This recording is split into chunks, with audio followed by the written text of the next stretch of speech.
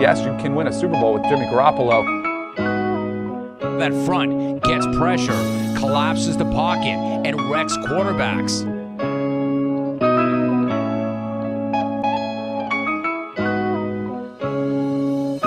Touchdown! San Francisco!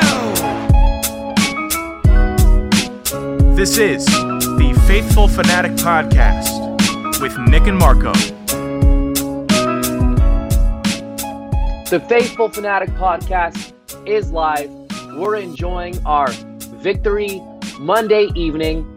Not to be the bearer of bad news, but after the Monday night football game, the Cardinals rather, are 4-2.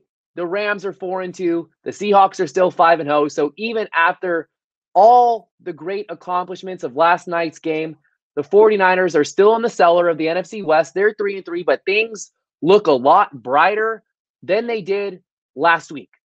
Reflecting on last night's game against the Rams, what was your greatest takeaway, would you say? My greatest takeaway was the fact that the team had juice. They weren't playing like they were a bunch of injured dudes. They were playing like they had something to prove. And it looked like the leadership was standing out. Guys like George Kittle, Jimmy Garoppolo stepped up a little bit. Fred Warner on the other side. It appears that Jason Verrett is taking command of that secondary. So he looks good. A lot of things look really good from a leadership standpoint. Yep. And last week on the pod, I said I was almost as interested as to how the team would come out, how their body language would look like, what the leadership would look like, more so than the actual final score of the game. And all things considered, grand scheme of things, you got to be happy with how this team answered getting clowned by the Miami Dolphins. You have to be very happy with that. What stood out to me most about this game, my greatest takeaway, is I think the 49ers found their identity. At least for now, they found their identity. They're a team that needs to have that run-first mentality, just like they did last year. They need to get creative with the run. And when they're not running the ball with Raheem Mostert, you're doing short passes at or behind the line of scrimmage or barely in front of it to Deebo Samuel, Brandon Ayuk, George Kittle. Get the ball to your playmakers and let them go to work. That's what this team's best chance of winning is that exact same game plan. And I thought Kyle Shanahan did a tremendous job preparing, game planning for this game. So you got to tip your cap to Kyle Shanahan. Absolutely. Kyle came out, first drive was a perfect drive to start the game. Came out and forced the Los Angeles Rams to play sideline to sideline. Forced that D-line to think before ever coming upfield. And that's what started the game. Because if you look at the rest of the game, that D-line, every motion, that D-line was thinking, damn, is Deebo Samuel going to get it? Is Brandon Ayuk going to get it? So that was the smartest thing to do to get a legit defensive line like that who was tied for the leading sacks going, because that D-line looked discombobulated all night because they were afraid of the screens. They ran away. They ran a quick screen with George Kittle on the first drive. They were afraid of the sweeps, the reverses. So it was a great game plan from Kyle Shanahan. I thought that first drive was phenomenal. It was a 6-play drive where the big four, I'm going to start calling them when they're all on the field together, Raheem Mostert, Deebo Samuel, Brandon Ayuk, and George Kittle all got the ball. And not only did they get the ball, it was like there was design plays to get them involved early. And another thing I said the 49ers must do in this game, one way or another, is find a way to score first. And that's exactly what they did. On the very first drive of the game, they marched right down the field and scored. And you can't really ask anything more than that out of an opening drive. The other positives is that you're getting your playmakers involved. You're getting Jimmy Garoppolo in a rhythm. And just the approach to this game by Kyle Shanahan was flawless. The areas to victory, the key areas to victory going into this game, I said the 49ers needed to be run heavy. They needed to get the ball out of Jimmy Garoppolo's hands quick, neutralize the Rams pass rush, control the time of possession battle, and keep the Rams offense on the sideline as much as possible. keep your defense fresh, and every single one of those boxes was checked off. All around phenomenal stuff from Kyle Shanahan and Robert Saleh. Absolutely. My favorite part about the offense was the fact that we normally say get the ball in those guys' hands, but he made it an emphasis to get it in his best player's hands. Normally he calls a game plan, but doesn't necessarily have certain plays for certain guys. I've loved how he got it in their hands early and often, but I do want to see him get Brandon Ayuk the ball a little bit more often, because what happened was Brandon Ayuk, he's like Deebo Samuel. He's going to pop off. And Deebo Samuel is known for breaking a big play. On the first drive, he popped off a big play. So I want to see him use Brandon Ayuk a little bit more in the passing game rather than as a gadget player like he's using Deebo Samuel, because Brandon Ayuk is more legit receiver than Deebo Samuel. And I think this offense could go next level if Brandon Ayuk takes that step as a receiver. Yep, I would agree with that assessment. Ayuk is the one player that I would like to see get more involved in the offense. I believe he only had 2 touches, 2 receptions yesterday, wasn't featured in the ground game. And I do agree with you that he should be featured similarly as to how Deebo Samuel, is featured, but also more so as a true receiver. And going back to the 49ers finding their identity, I don't think there's anything wrong with having these gadget players like Deebo Samuel and even George Kittle's not used as a traditional tight end. Get them involved in other ways that break their traditional positions. And the jet sweeps to Deebo Samuel coming time and time again, even though you wouldn't necessarily think that as a passing play, it counts as a reception. Like, I love getting him involved in that sort of way. And I would love to see Brandon Ayuk used in a similar fashion and used down the field more. Jimmy Garoppolo took a shot down the field right before halftime. I thought Ayuk could have drew that pass interference call. He didn't really sell it. The referee flinched. He had his hand on his hip ready to throw out that flag. But definitely need to get Brandon Ayuk more involved. Kendrick Bourne was targeted a handful of times, had 2 receptions for over 40 yards, had a critical third down drop. I shouldn't say critical because it didn't cost the 49ers, and George Kittle had one as well. There's one area you'd like to see the offense improve. It's being a little more sure-handed on those critical downs like third down. Yeah, like you said it. For me, those are critical downs. That's a critical drop, because what it could do is it could put the game away. So for me, that's what I was like, come on, guys. Like the George Kittle drop was crucial, and so was a Kendrick Bourne, because those are your 2 sure-handed receivers. And when they're dropping passes, it kind of kills your momentum. So I would like to see them get a little bit better on third downs, because there was a few big drops on third downs. But I want the fan base to pump the brakes on talking about Jimmy Garoppolo's stats. Because go ahead. No, we'll get into Jimmy Garoppolo's stats, because I'm with you that this game that Kyle Shanahan called catered to Jimmy Garoppolo. He was not asked to do much. So with that being said, you have to pump the brakes on his performance, because I have his stats right now and I'll break them out because this seems like a great time. So throws that were less than 10 yards, throws less than 10 yards, less than 30 feet. He was 19 of 24 for 162 yards. Then you had throws between 10 and 20 yards for 106 yards. He was 4 of 6 on throws 10 to 12 yards for 106 yards, and then 20 yards or more down the field, he was 0 of 2. 223 yards were accumulated after the catch. 223 yards.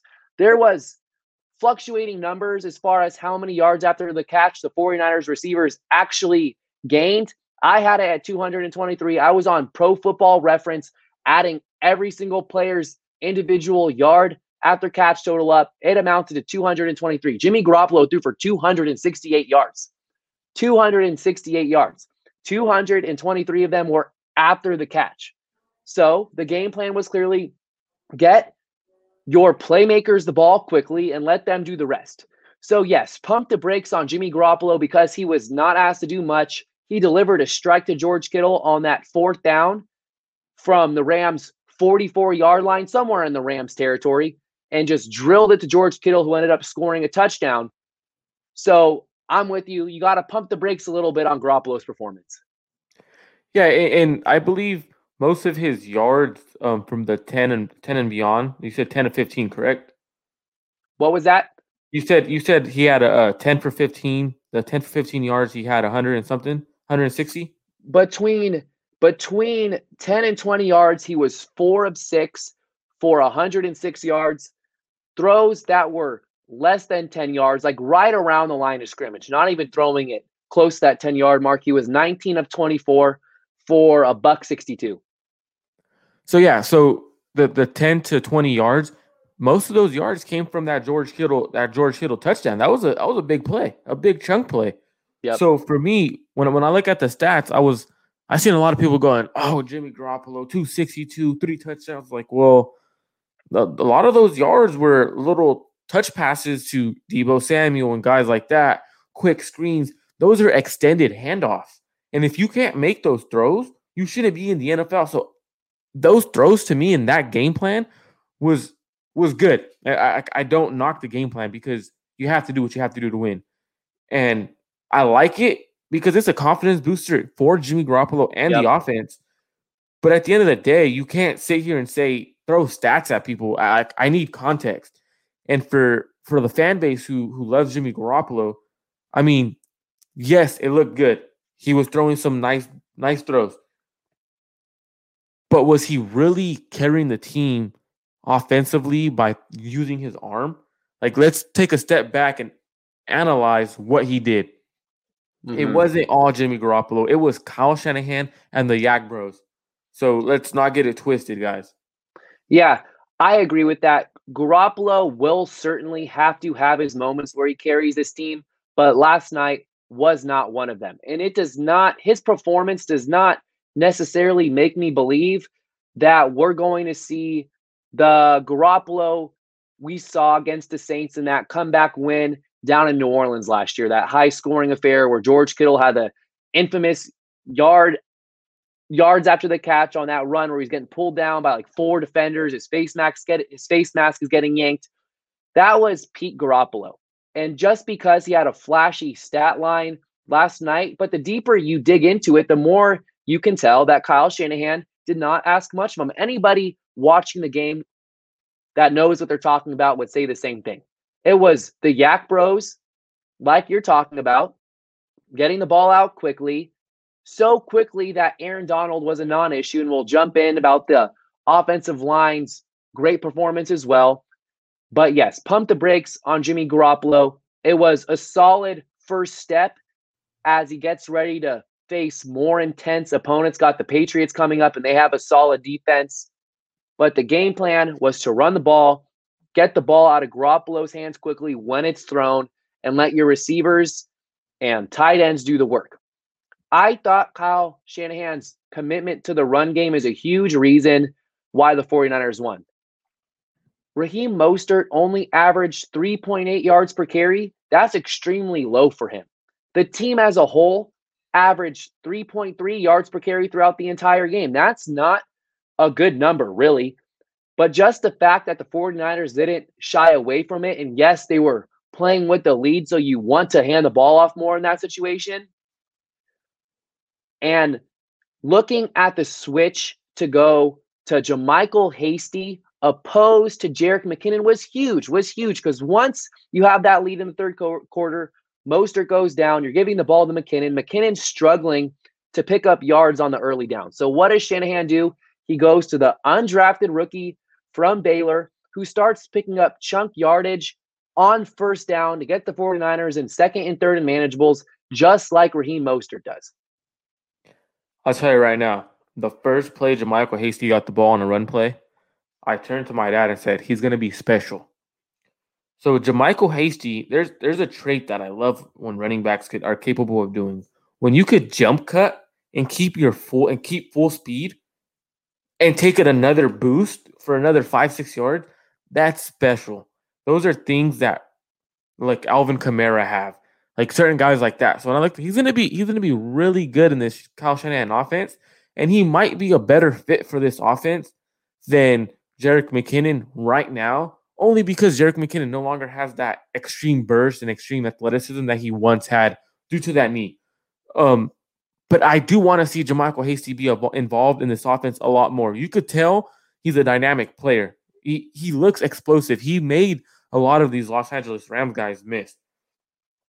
So now when Raheem Mostert does come back, because he possibly going on the IR, we should have a good duo, a 1-2 punch in Mostert and JaMycal Hasty. But I do see Hasty carrying the load the rest of the 3-week span. His role is certainly going to increase over the course of the coming weeks. Let's acknowledge the offensive line. It was their best performance of the season. They did not allow Jimmy Garoppolo to get sacked. Garoppolo was only hit, not hurt. It was hit about 2-3 times over the course of the entire game. And they made big number 99 of the Los Angeles Rams, Aaron Donald, who was leading the NFL in sacks. Exactly. Who's Aaron Donald? Aaron Donald, come on. 7.5 sacks. 7.5 sacks. And for those who don't know, Marco's taking a little jab because Aaron Donald at one of the Rams press conferences said he did not know who Deebo Samuel was when he was asked about him by a media member who asked a question regarding Deebo Samuel. And Aaron Donald goes, "Who's that? Who? So it became a thing on social media today that even Deebo Samuel himself came at Aaron Donald and said something along the lines of, "I'm sure you know who I am now," after he scored a touchdown last night and just had that run to clinch out the game where another jet sweep came across on a 3rd and 7, 3rd and 8, somewhere in that ballpark, and got the first down to seal the game for the 49ers, opposed to having to punt the ball away if he doesn't pick up that yardage. He just put his head down and just bullied the Rams for 2-3 yards. When he first got hit, he was still about 2 yards shy of the first down marker. And he just pushed them forward, had a nice little boost from Mike McGlinchey, who came in at the end. So Deebo Samuel clinched the game for the 49ers. But back to the offensive line, Mike McGlinchey is someone that I've been extremely hard on over the course of the year. And I always like to acknowledge that players that I've been hard on when they're doing well. I like to acknowledge those points. And Mike McGlinchey was phenomenal last night. His side of the line gave or contributed to more rushing yards than Trent Williams' side. I have the stats right here. When the ball was ran outside of Mike McGlinchey on that right side of the offensive line, the 49ers carried the ball 12 times for 63 yards. That's a 5.25 yards per carry rate. Looking at Trent Williams on his side, 9 carries for 26 yards, only 2.9 yards per attempt. So Mike McGlinchey truly is one of the best run blocking tackles in the game. Despite the struggles in pass protection, he's been doing a phenomenal job as a run blocker.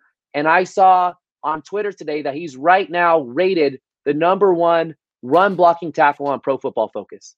I was just about to say that. It shows who Mike McGlinchey is. He's more of a run blocker, and as he develops, I believe he's going to continue to develop as he works with eventually Joe Staley. So I think he's going to develop as a pass protector. But what I love to see from that offensive line, the main thing was Daniel Brunskill. He gave Aaron Donald the work. Yeah, and it brought me back to last season when he played the Los Angeles Rams. I believe it was his first career start at guard. And he did very well against Aaron Donald. So it was one of those things where I was coming into this matchup and going, well, if he can handle Aaron Donald, this offensive line can handle Aaron Donald.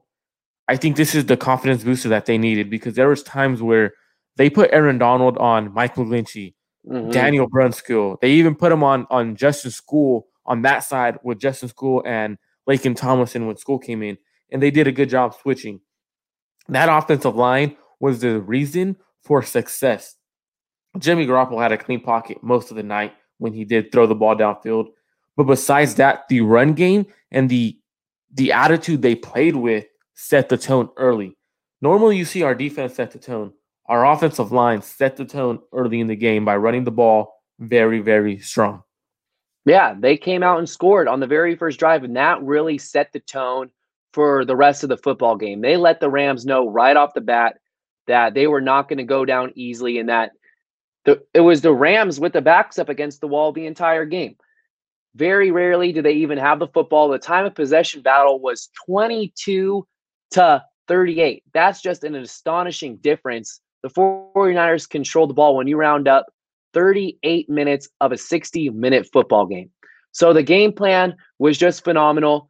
And Kyle Shanahan's game plan was not the only phenomenal game plan. Let's give Robert Saleh some credit for his bounce back performance after he was completely embarrassed by Ryan Fitzpatrick, who looked like Dan Marino last Sunday.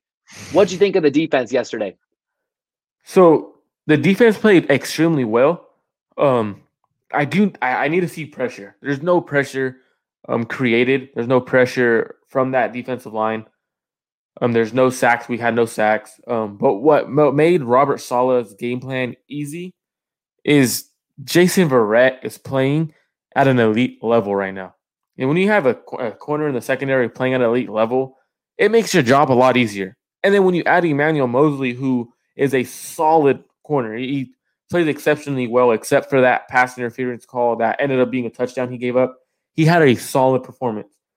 So Robert Saleh did good. But when you have your guys in the back end back, so you had Tart, Ward, Moseley, and Verrett, all good players, you should have a good game plan. And I don't think his game plan was good enough because there was times where there was guys running wide open and Jared Goff just missed them. And if Jared Goff would have been on his game, they probably would have made the game a lot more competitive. There was a touchdown that he missed. That's a very good counterpoint. No, that's a very good counterpoint because I know a lot of people, myself included, gave Robert Saleh a lot of credit for holding the Rams to 16 points. That's a huge accomplishment. The Rams have a very potent offense, a lot of flashy skill position players, but Jared Goff was bad last night. He completed only 19 of 38 pass attempts. His ball placement was awful. He was missing a lot of receivers that were wide open. Like his throws were bad, very bad. And his touchdown passes, he had that one touchdown to Robert Woods where Jaquiski Tartt was almost in perfect coverage and the ball was just thrown like an inch or two beyond his fingertips. It was a great ball by Jared Goff. His best ball of the night by far. And then you had the touchdown bomb to Josh Reynolds where he scored on Emmanuel Moseley. Emmanuel Moseley played very well aside from that one play. And it was a bad play because not only did he give up the touchdown reception, he was flagged for pass interference and his ball skills just weren't there. It looked like he panicked knowing the ball was on its way to Reynolds, and that resulted in a touchdown. But outside of those two plays, it was a tremendous job by the 49ers defense, and they looked good. They gave up over 5 yards per carry, but the Rams only ran the ball 19 times because they were playing from behind the majority of the game. There was a key series, the drive that ended in the Jason Verrett interception on the 4th and goal from the 2-yard line happened because Dre Greenlaw stopped the running back from scoring a touchdown. I forget which running back it was. It could have been Darrell Henderson, could have been Malcolm Brown, could have been Cam Akers. Whichever running back it was, Dre Greenlaw stopped them pushed him out of bounds around the 1-2 yard line. The next play was the Cooper Kupp incomplete pass where Kupp dropped the ball, but Emmanuel Moseley had pretty solid coverage. And then 4th and 2, Jason Verrett gets his interception, his first interception since 2016, and only his 10th appearance on a football field in a regular season football game since being a Pro Bowler in 2015. So Jason Verrett is all of a sudden solidifying this cornerback position that looked so grim last week. It was only a week ago that Brian Allen was getting torched, absolutely torched. And now you have a healthy Emmanuel Moseley, Jason Verrett that's playing out of his mind right now. Looks like he's in 2015 Pro Bowl form. The cornerback position has done a full 180 in just the span of 7 days. And we're not even talking about Mr. Richard Sherman, who may now be the 3rd best corner on this team. Yeah, Fourth. I think no, I wouldn't say fourth. I would say third. Third outside corner. Outside corner, yeah. But the thing is with that, the defense is you said it. They gave up too many rushing yards per attempt, and that's not going to bear well when you play teams who could run the ball. I mean, if the Rams would have started off running the ball early, they would have made this game a lot more interesting. If I was the Rams, even in the second half, I'm down. They were down 20. I believe it was 21 to 6. I would have kept running the ball. They were getting 6 yards a pop. They came down and they had six rushing attempts and scored a touchdown without throwing the ball. Why not try to oppose your will at that point? So that's something that Robert Saleh needs to figure out, because there's cutback lanes. There's too many cutback lanes, and that's all eye discipline from the backside. The backside needs to be better. So Robert Saleh, I mean, I think he'll fix it, because those are fixable mistakes that Chris Kaserik could help fix on that D line. So I'm not worried about the defense. Defense has played phenomenal all season, besides the Dolphins game. My biggest concern is the pass rush. If we can't get to the quarterback once we start playing better, like Seattle, Russell Wilson's going to pick us apart. You could have the best secondary you want, but at some point you can't cover dudes for 3 to 4 seconds. It just doesn't work that way. Doesn't work that way. And I did my Week 6 studs and duds column for Sports Illustrated, and I kept everything positive because, Week 5, I said, forget the studs and duds list. No one deserves individual acknowledgments for a positive performance when your team just got embarrassed by the Miami Dolphins. So I was harsh on the Niners, pointed out 100 duds. So this week, I kept everything positive, and I said, you know what? No one played poorly enough to be recognized as a dud when it was such a collective team win. And a couple comments I received were, what about the pass rush? Someone needs to acknowledge the pass rush and how they struggled last night getting to Goff. And I can't argue that. It's such a valid point, and you nailed it, that this pass rush is still lacking the firepower that they had last year, and it's obvious as to what the reasoning is behind that. You don't have Nick Bosa. Who knows if Dee Ford will ever come back and play football again? There's too many question marks there. But you're 100% right.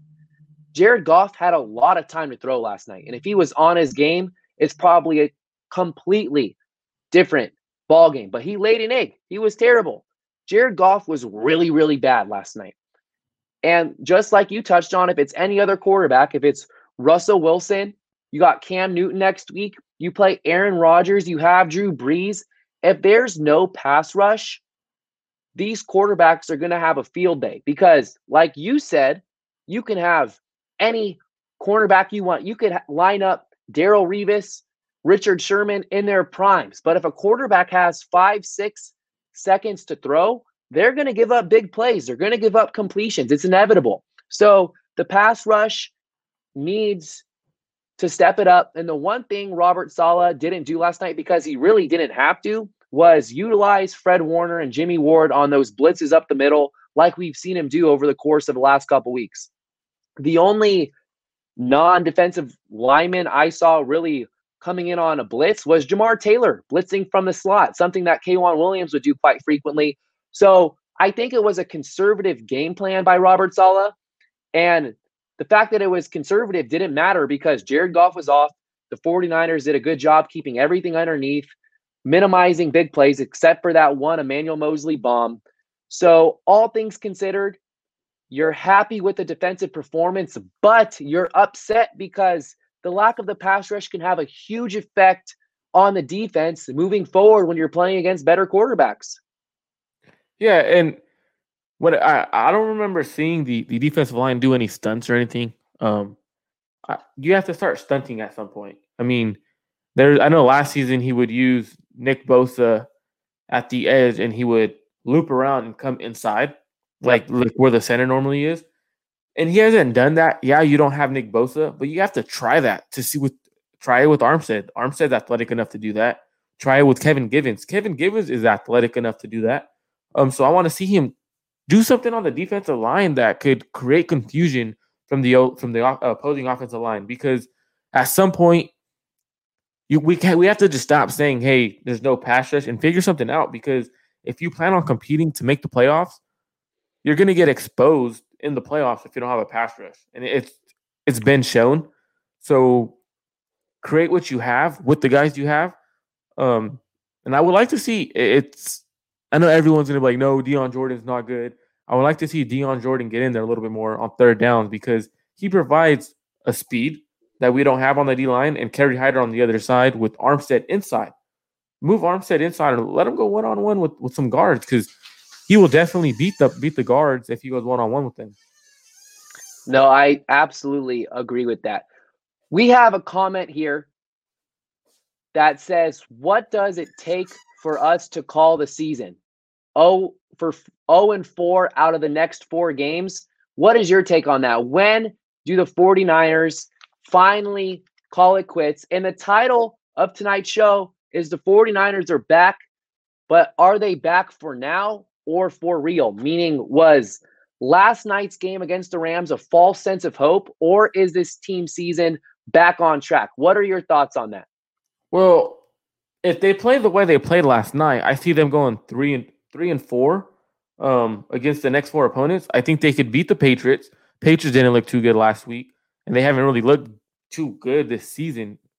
The Seahawks are obviously on fire. The Packers got blown out by the Tampa Bay Bucks, and they don't look too good on their defense is terrible. Their defense is absolutely terrible. So if we could keep up with them and slow down Aaron Rodgers a tad bit, we should be fine. And then we have Drew Brees, who his arm strength is no longer there, and we could slow him down. But we also, if he gets going, can we keep up with his firepower? I believe so. We've shown it last year. So I don't think that I'm going to call it quits yet by the performance they played. And they showed that they're going to be a competitive team, even though they didn't look like it the past few weeks. So for me to call it quits on this season, I'm going to have to see the whole team start playing really bad, because last week showed that, hey, no, we have something to prove now, because all this media talk from they were ranked top 10 in power rankings, and then they dropped down to 25 or 22.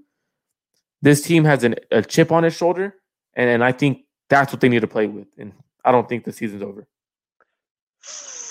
To answer this question for me, so again, the question is, what does it take for us to call it a season? Does the team have to lose its next 4 games? I think since there's only 10 games left, if the team ever falls below 2 games under 500, that's when you're probably turning the page. Maybe 3 games, but I'm going to keep it at 2 games. So if the team's ever 2 games under 500 from week 7 on, that's going to be extremely tough to come back from and make the playoffs. Where I stand with this team after last night, it was a very reassuring performance. Very reassuring. Kyle Shanahan proved that he's the magician and the wizard that the 49er fan base thinks he is, that those in the media think he is. The play calling was phenomenal last night. Absolutely phenomenal. The concern I have, because the 49ers found their identity last night with running the ball with Raheem Mostert, getting the playmakers involved on short passes, letting them go to work after the catch. Raheem Mostert. Let's get into some injuries, because this can alter this team's identity moving forward after it looked like they found it last night. Raheem Mostert has a high ankle sprain, the same injury Jimmy Garoppolo has been dealing with. He most likely will be placed on injured reserve. Raheem Mostert, to me, is this team's MVP on offense. He's the most valuable player on offense. The one silver lining that I'm holding on to is that if you go back and look at the numbers from the Rams game, and these are numbers I talked about earlier, Raheem Mostert only averaged 3.8 yards per carry. He was not getting those big explosive runs like we usually see from him. His longest run was 15 yards, and outside of that, he was picking up 5-6 yards, then he'd get stuffed a couple times. So the 3.8 yards per carry he was averaging last night can easily be replicated. JaMycal Hasty was averaging 4.1 yards per carry. He had the highest yards per carry total on the team. So I feel like as long as the 49ers stay committed to the ground game and understand that you're losing the big playability from Mostert, but still hand the ball off 25, 30 times per game, and they're averaging around 4 yards per carry, that's going to keep the chains moving. It's going to keep your defense off the field because you're sustaining long drives. So I don't feel as grim about losing Raheem Mostert as I once did, because after seeing the 49ers have such success, even though they weren't having long explosive runs, and them staying true and committed to the ground game was reassuring to me. So I like this team to move forward with JaMychal Hasty at running back. Let's talk about this because this is one of our topics coming up. How do you make up for losing Raheem Mostert for potentially 3 weeks? What should the game plan be? I'll jump on this and say JaMychal Hasty should now be this team's lead back. Jerick McKinnon can't be your lead back. He's a good third down receiving threat out of the backfield. You can mix him in on second down every once in a while. But the biggest thing that stood out to me last night is that Jerick McKinnon can't get those tough yards on first down. When you hand the ball off to Jerick McKinnon on first down, it's usually going to result in a 2nd and 9 or a 2nd and 11. When you give the ball to Raheem Mostert or JaMychal Hasty, those guys are putting you in a position to move the chains on 2nd and 3rd down. They're picking up 7-8 yards on first down. So if you're a fantasy football player looking for a running back, pick up JaMychal Hasty. I'm doing it. I'm putting my waiver claim on JaMychal Hasty because I feel like he's going to be this team's running back, the featured running back over the next couple weeks. I'm not as high as Jeff Wilson Jr. on others. I feel like he's most efficient as a pass catching threat and near the goal line. But on your side of the field, when the 49ers have the ball from their 49 to their 1 yard line, he's not that effective. He does not pick up a lot of yards when it's not a goal line situation. Of course, you don't even pick up a lot of yards in goal line situations because you're right there, but he does not pick up chunk yardage like that. So I do believe JaMychal Hasty will be this team's featured back. He's their best bet. And we have a comment here that says, go get Breida. And this is something that I tweeted out last night. If you can get Matt Breida right now for a 7th round draft pick, I would do it. He's familiar with the system. You don't have to coach him up. Matt Breida's ready to play this Sunday against the Patriots. He's being completely underutilized. He didn't sign a contract extension with the Dolphins. You have to pay him what? $1.6 million or something like that halfway through the year. He is the one player that can replicate Raheem Mostert's speed and big playability. I would not be opposed to trading a 7th round draft pick. I'm not saying to trade any sort of crazy draft capital, but a 7th round draft pick for Matt Breida, I would do it. So last week, I wouldn't trade for Matt Breida. First of all, he wouldn't be able to play against the Patriots due to the new COVID protocol, where they have to sit out 6 days for COVID testing. So he gets in, if you trade for him, he gets in today or tomorrow, Tuesday, possibly Wednesday. So he wouldn't make the game. So he would be, that's 1 week. Wait, let me stop you right there. So he's been getting tested regularly with the Dolphins. I don't know what the protocol is in regards to that, but you'd figure that it would be the same as just going to the Dolphins to get tested. Am I wrong?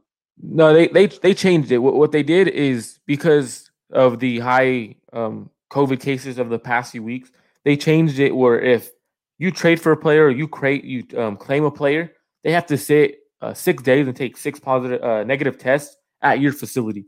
So, for example, Parnell Motley, who the 49ers claimed off the waivers from the Buccaneers, he was on their active roster and he was being tested every day.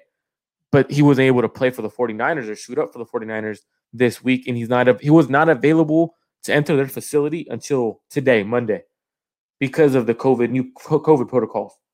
I saw a report that Motley was there on Thursday. I could be wrong, but I'm not 100% certain on the whole COVID protocols. I'm trying to think off the top of my head if the 49ers called someone in. Like, take Brian Allen, for example. I guess he spent the previous week on the practice squad before he was called up. So I'm not sure of all the rules regarding COVID and if a player. That's a good example though with Mobley. So maybe if the team, let's get back to the point talking about Breida. You would not trade for Breida. No, I wouldn't because last week Jeff Wilson Jr. It was a small sample size, but he averaged 6.8 yards on his carries against the Dolphins. He had four attempts and he had 27 yards In garbage time. Garbage time, but he's shown me even in the earlier season that he's capable of being a decent back, being capable of picking up 3 or 4 yards. He runs hard, he runs physical, so he's going to get you 3 or 4 yards if he runs the ball. So I'm going to roll with Jermichael Hasty, have Jerick McKinnon take some snaps, but I also want to see Jeff Wilson thrown in there a little bit because what it does is it's going to keep Jerick McKinnon and Jermichael Hasty fresh. And Jermichael Hasty's never gotten a workload in the NFL. He's never gotten hit in the NFL as much as Raheem Mostert and stuff. So his body might take a toll on his body early, and we might see him lose a little bit of juice later in the season. So I want them to platoon everyone because what it's going to do is going to keep us fresh, and that's how we're going to win games, by running the ball all game and not allowing Jermichael Hasty to get tired at any point. Yeah, I feel like the 49ers and their running back by committee approach already enables Jermichael Hasty to stay fresh. The only thing that I would argue is that Jeff Wilson Jr. does not have – he may be better than Matt Breida in certain areas. Breida was never a serious threat to catch the ball out of the backfield. Despite not getting a lot of opportunities to do that, Jeff Wilson Jr. feels like he capitalizes on every single opportunity he has to be a receiving threat. Just the one area to me that's crystal clear that there is a substantial difference is the speed. Matt Breida hits that hole and goes. We've seen him have so many long touchdowns, whereas we have not seen that from Jeff Wilson Jr. He's been a goal line back, and with Raheem Mostert potentially heading to IR, I would like the 49ers to add that element of speed because there's the strong possibility this ground game could struggle like we've seen before without Mostert. Let's jump in to some other injuries. So Ben Garland, the starting center, he may also end up on IR with the calf injury. And then you have Jaquiski Tartt, who injured his groin, and Marcel Harris stepped in for him. And Trent Williams, he was evaluated for a head injury last night, then all of a sudden hurt his ankle, and he's being further evaluated. So you have 4 starters, Garland and Mostert, who will most likely end up on IR and miss a minimum of 3 weeks. And then you have Jaquiski Tartt and Trent Williams, who it's uncertain whether or not how serious their injuries are. But let's go ahead. We just spent time talking about replacing Mostert. What should the plan be for Ben Garland? Is it going to be Grossu coming in? Yeah, so it's going to be Grossu coming in. I mean, he's had the most reps at center since And he's looked Daniel good at center. Brunskill. Yeah, he's looked good. I mean, he's capable of being a spot guy. But I do think they're going to activate Dakota Shepley. He's from the Canadian Football League. He was drafted in the first round. I believe he was drafted 4th overall in the Canadian Football League. So I was about to say, I was like, this guy was not a 4th overall draft pick in the NFL. No. I mean, no, yeah, absolutely not. But so he's probably going to be given reps of center in practice. But there's also the possibility of them going, hey, Daniel Brunskill, I know you just had a great week, but we really like you better than Grossu at center, which I wouldn't do, but who knows? Yeah. So let's keep it this way. What would you do? Keep it as is with Grossu? Yeah, I would keep it as is with Grossu because the offensive line played really well last week. So now you're only replacing Grossu, so it makes it a little bit easier than moving Brunskill and everyone else. Yeah. No, I agree with the continuity. Let's jump in. This is your time to shine. So if Trent Williams cannot go, we'll most likely see Justin School at left tackle. And I don't know if there's a bigger Justin School hype man than yourself. So let's say Justin School is the starting left tackle next week because Trent Williams can't go. What should fans expect from Justin School? And we saw a glimpse of him last year when Joe Staley and Mike McGlinchey were out. But what's your take on Justin School? Relax, everyone, relax. Let's take it easy. So when Trent Williams went down, one of my uncles was like, "Whoa, man, he's our best tackle, best player." I was like, "Hey, take it easy, man. We have Justin School coming in. Don't even worry." And he was like, "Who's that?" his first 2 pass pro sets, they came in. I was thinking, okay, they're going to run the ball because I don't know how serious Trent Williams' injury is. Run the ball, let him get comfortable real quick. Nah, Kyle Shanahan had confidence in him. Drop back, Justin School, perfect pass pro set. Another one, perfect pass pro set. And actually, the second one was when Aaron Donald was lined up on him, and they did a switch with Aaron Donald and the defensive tackle on him and Lincoln Tomlinson. So I think Justin School is going to be more than capable of stepping in and being very solid. What I've seen from last year, he's very capable of doing so. He didn't have the strength of last year. I talked to his strength and conditioning coach, who was also George Kittle's coach. He's packed on a lot of strength. They worked on his stance, so he's more comfortable. Justin School's ready. This is his time. He's ready to show that he's capable of playing tackle if he needs to. But I don't think Trent Williams will be out.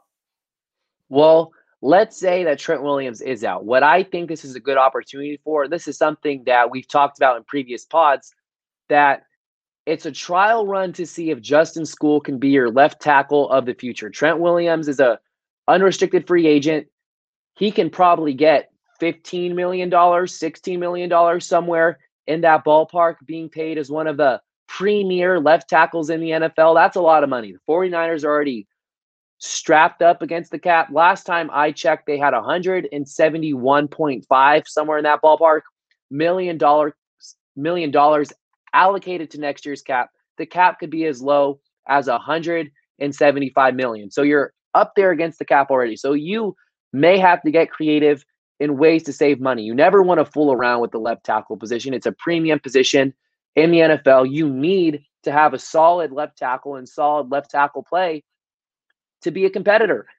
And if Justin School can prove that, maybe you don't give Trent Williams that big contract. So this is a great opportunity for Justin School to get some run, get some playing time, and build off that solid rookie season he had last year. Let's talk about Jaquiski Tartt. If he can't go, he has a groin injury, and it's concerning to me because Jamal Adams up in Seattle has been dealing with a groin injury since week 2, week 3. He still has not returned. The team is fresh off their bye week, getting ready for their game against the Cardinals, who they play this Sunday, and Jamal Adams may not play again because of his groin. Groin injuries can linger. So what should the plan be at safety if Jaquiski Tartt can't go? So I do like Marcel Harris. I think he's capable. But put your best players on the field. Tarvarius Moore should be playing safety over Marcel Harris. He's a better player than Marcel Harris. You drafted a dude. Nick will say it. You drafted a dude in the 3rd round. Why is he not on the field? Yeah, I know. So it's terrible. Use him. This is a time to play him and see if he's capable of playing that safety position and eventually moving on from Tartt in the offseason. So this is a perfect example, like you said, with Justin School. What do you have in Tarvarius Moore? Looking at the safeties as a whole, it may end up being that the 49ers paid the wrong safety in Jimmy Ward because Jaquiski Tartt has been playing significantly better. But now that Tartt's out, what I would do is I wouldn't mind seeing a safety by committee approach as far as subbing in Moore and Harris and maybe splitting the snaps 50-50 or somewhere in that ballpark. I just want to see Tarvarius Moore get more reps. So I wouldn't mind seeing the approach. This is personally what I would do, is you can have Jimmy Ward play free safety, play in the box. That's something he's used to doing. So you're not asking much of Jimmy Ward by playing both safety positions and kind of alternating. Then when you have Jimmy Ward playing the single high spot, you have Marcel Harris in the box. And when Jimmy Ward comes in the box, you have Tarvarius Moore playing single high. And at some point, you have to take a true look at Tarvarius Moore and assess what you have in him. You invested a 3rd round pick in him in 2018. He hasn't been in the league for 14 years, whatever it would be. 2018, you drafted him in the 3rd round. There's been no clear plan in place. And it's been a common theme with defensive backs on the 49ers that they have a hard time developing unless you're Emmanuel Mosley, who was an undrafted free agent. Safeties, cornerbacks that have been drafted in the late rounds haven't really developed in the 49ers system. Yes, Marcel Harris has been a solid backup safety and makes plays on special teams. Hell, even Adrian Colbert was the same way. But at some point, when you get your hands on a young cornerback or a defensive back in general, like Akello Witherspoon, and Tarvarius Moore, Rashard Robinson, going back to 2016, who the 49ers traded in 2017 for a fifth round pick after a promising rookie year. You have to develop and mold these young guys. And the future of Ahkello Witherspoon does not look good. Rashard Robinson has had problems off the field. He's on the Cowboys practice squad right now. And then Tarvarius Moore, you see the potential when you watch him. He had big plays in the Super Bowl. The biggest stage of them all was making plays for you in the Super Bowl.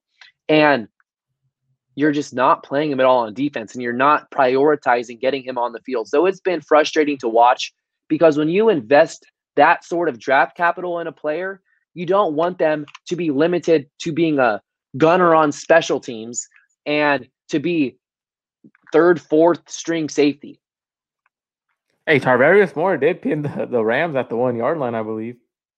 Yeah, that was a nice play. It was, well, of course. I mean, I'm not knocking him for only being a gunner on special teams, but I'm saying the 49ers have to give him more of an opportunity. But that was a great special teams play, though. He was like this close from touching the plane of the end zone, which would have resulted in a touchback. For those that are listening to the pod, I have my fingers held up here, but it was like 3 centimeters. Like, it was the smallest bit of green in between the back of Tarvarius Moore and the end zone. And that play pinned the Rams so deep. That was a great play. Great play. He needs to see the field. That's the bottom line. Put him on the field. He's produced when he's on the field. We're getting close to the 51-minute mark. We just hit the 51-minute mark. Let's answer our question with a quick explanation. Marco, are the 49ers back for now or back for real? I think they're back for real. No, their defense isn't what it used to be, but they've been playing good all season. Kyle's starting to use his weapons. He used Debo, Kittle, Brandon Ayuk, utilized Kendrick Bourne, utilized his whole backfield. You guys, we got to realize Kyle's upset. People took shots at Kyle saying he should be fired. He's no longer the genius offensive coordinator. Kyle's upset. Kyle's going to get disrespectful right now, man. And that's what we need. We need Kyle to do what he did this week, every week, in order to keep going. And I think he's capable of doing that easily. If it wasn't for Raheem Mostert's injury, I would be with you in saying that they're back for real, but I'm going to pump the brakes. I want to see a couple more games, maybe just even this one against the Patriots, before I can declare them back for now or back for real. So I'm going to say that they are back for now. They're on a high. They had a very convincing win against the Rams, but I need to see more. I need to see what you're going to do against a Bill Belichick defense, a Patriots team that's coming off 2 losses. When's the last time Bill Belichick lost 3 consecutive games? Who knows? Maybe that one year that Tom Brady tore his ACL and they had Matt Castle as their quarterback. Maybe that was the last time. So the 49ers could be back for real if they continue to stick with the ground game and these short passes, letting the Yak Bros go to work at the ball to Jimmy Garoppolo's hands quickly. Jimmy short throw Garoppolo. That's what I'm going to start calling him, and that's fine. Get the ball out of his hands quickly. Let him be decisive with his decision-making. Let your playmakers go to work. And when he does eventually need to drop back, we will get that from him. We've seen it before. So the 49ers are on the verge of being back for real, but I'm going to hold off just one last week until I see what the ground game can accomplish without Raheem Mostert. That's where I stand. It's legit. That's a legit reason to say that, because he is the focal point of this offense. All right, and we're going to close out by talking about our upcoming pod this Thursday. We have 2 of the most entertaining Bay Area media personalities joining us next Thursday, or this upcoming Thursday, We will be joined by Joe, the Butcher Boy Shasky of 95.7 The Game, and Grant Cohn, our boss at All 49ers Sports Illustrated. We will have them both on at the same time. It'll be must-see TV, if you will, with those 2 guys, unfiltered, uncut, just raw talk in regards to the 49ers. This concludes our episode of the Faithful Fanatic Podcast. Thank you guys for tuning in.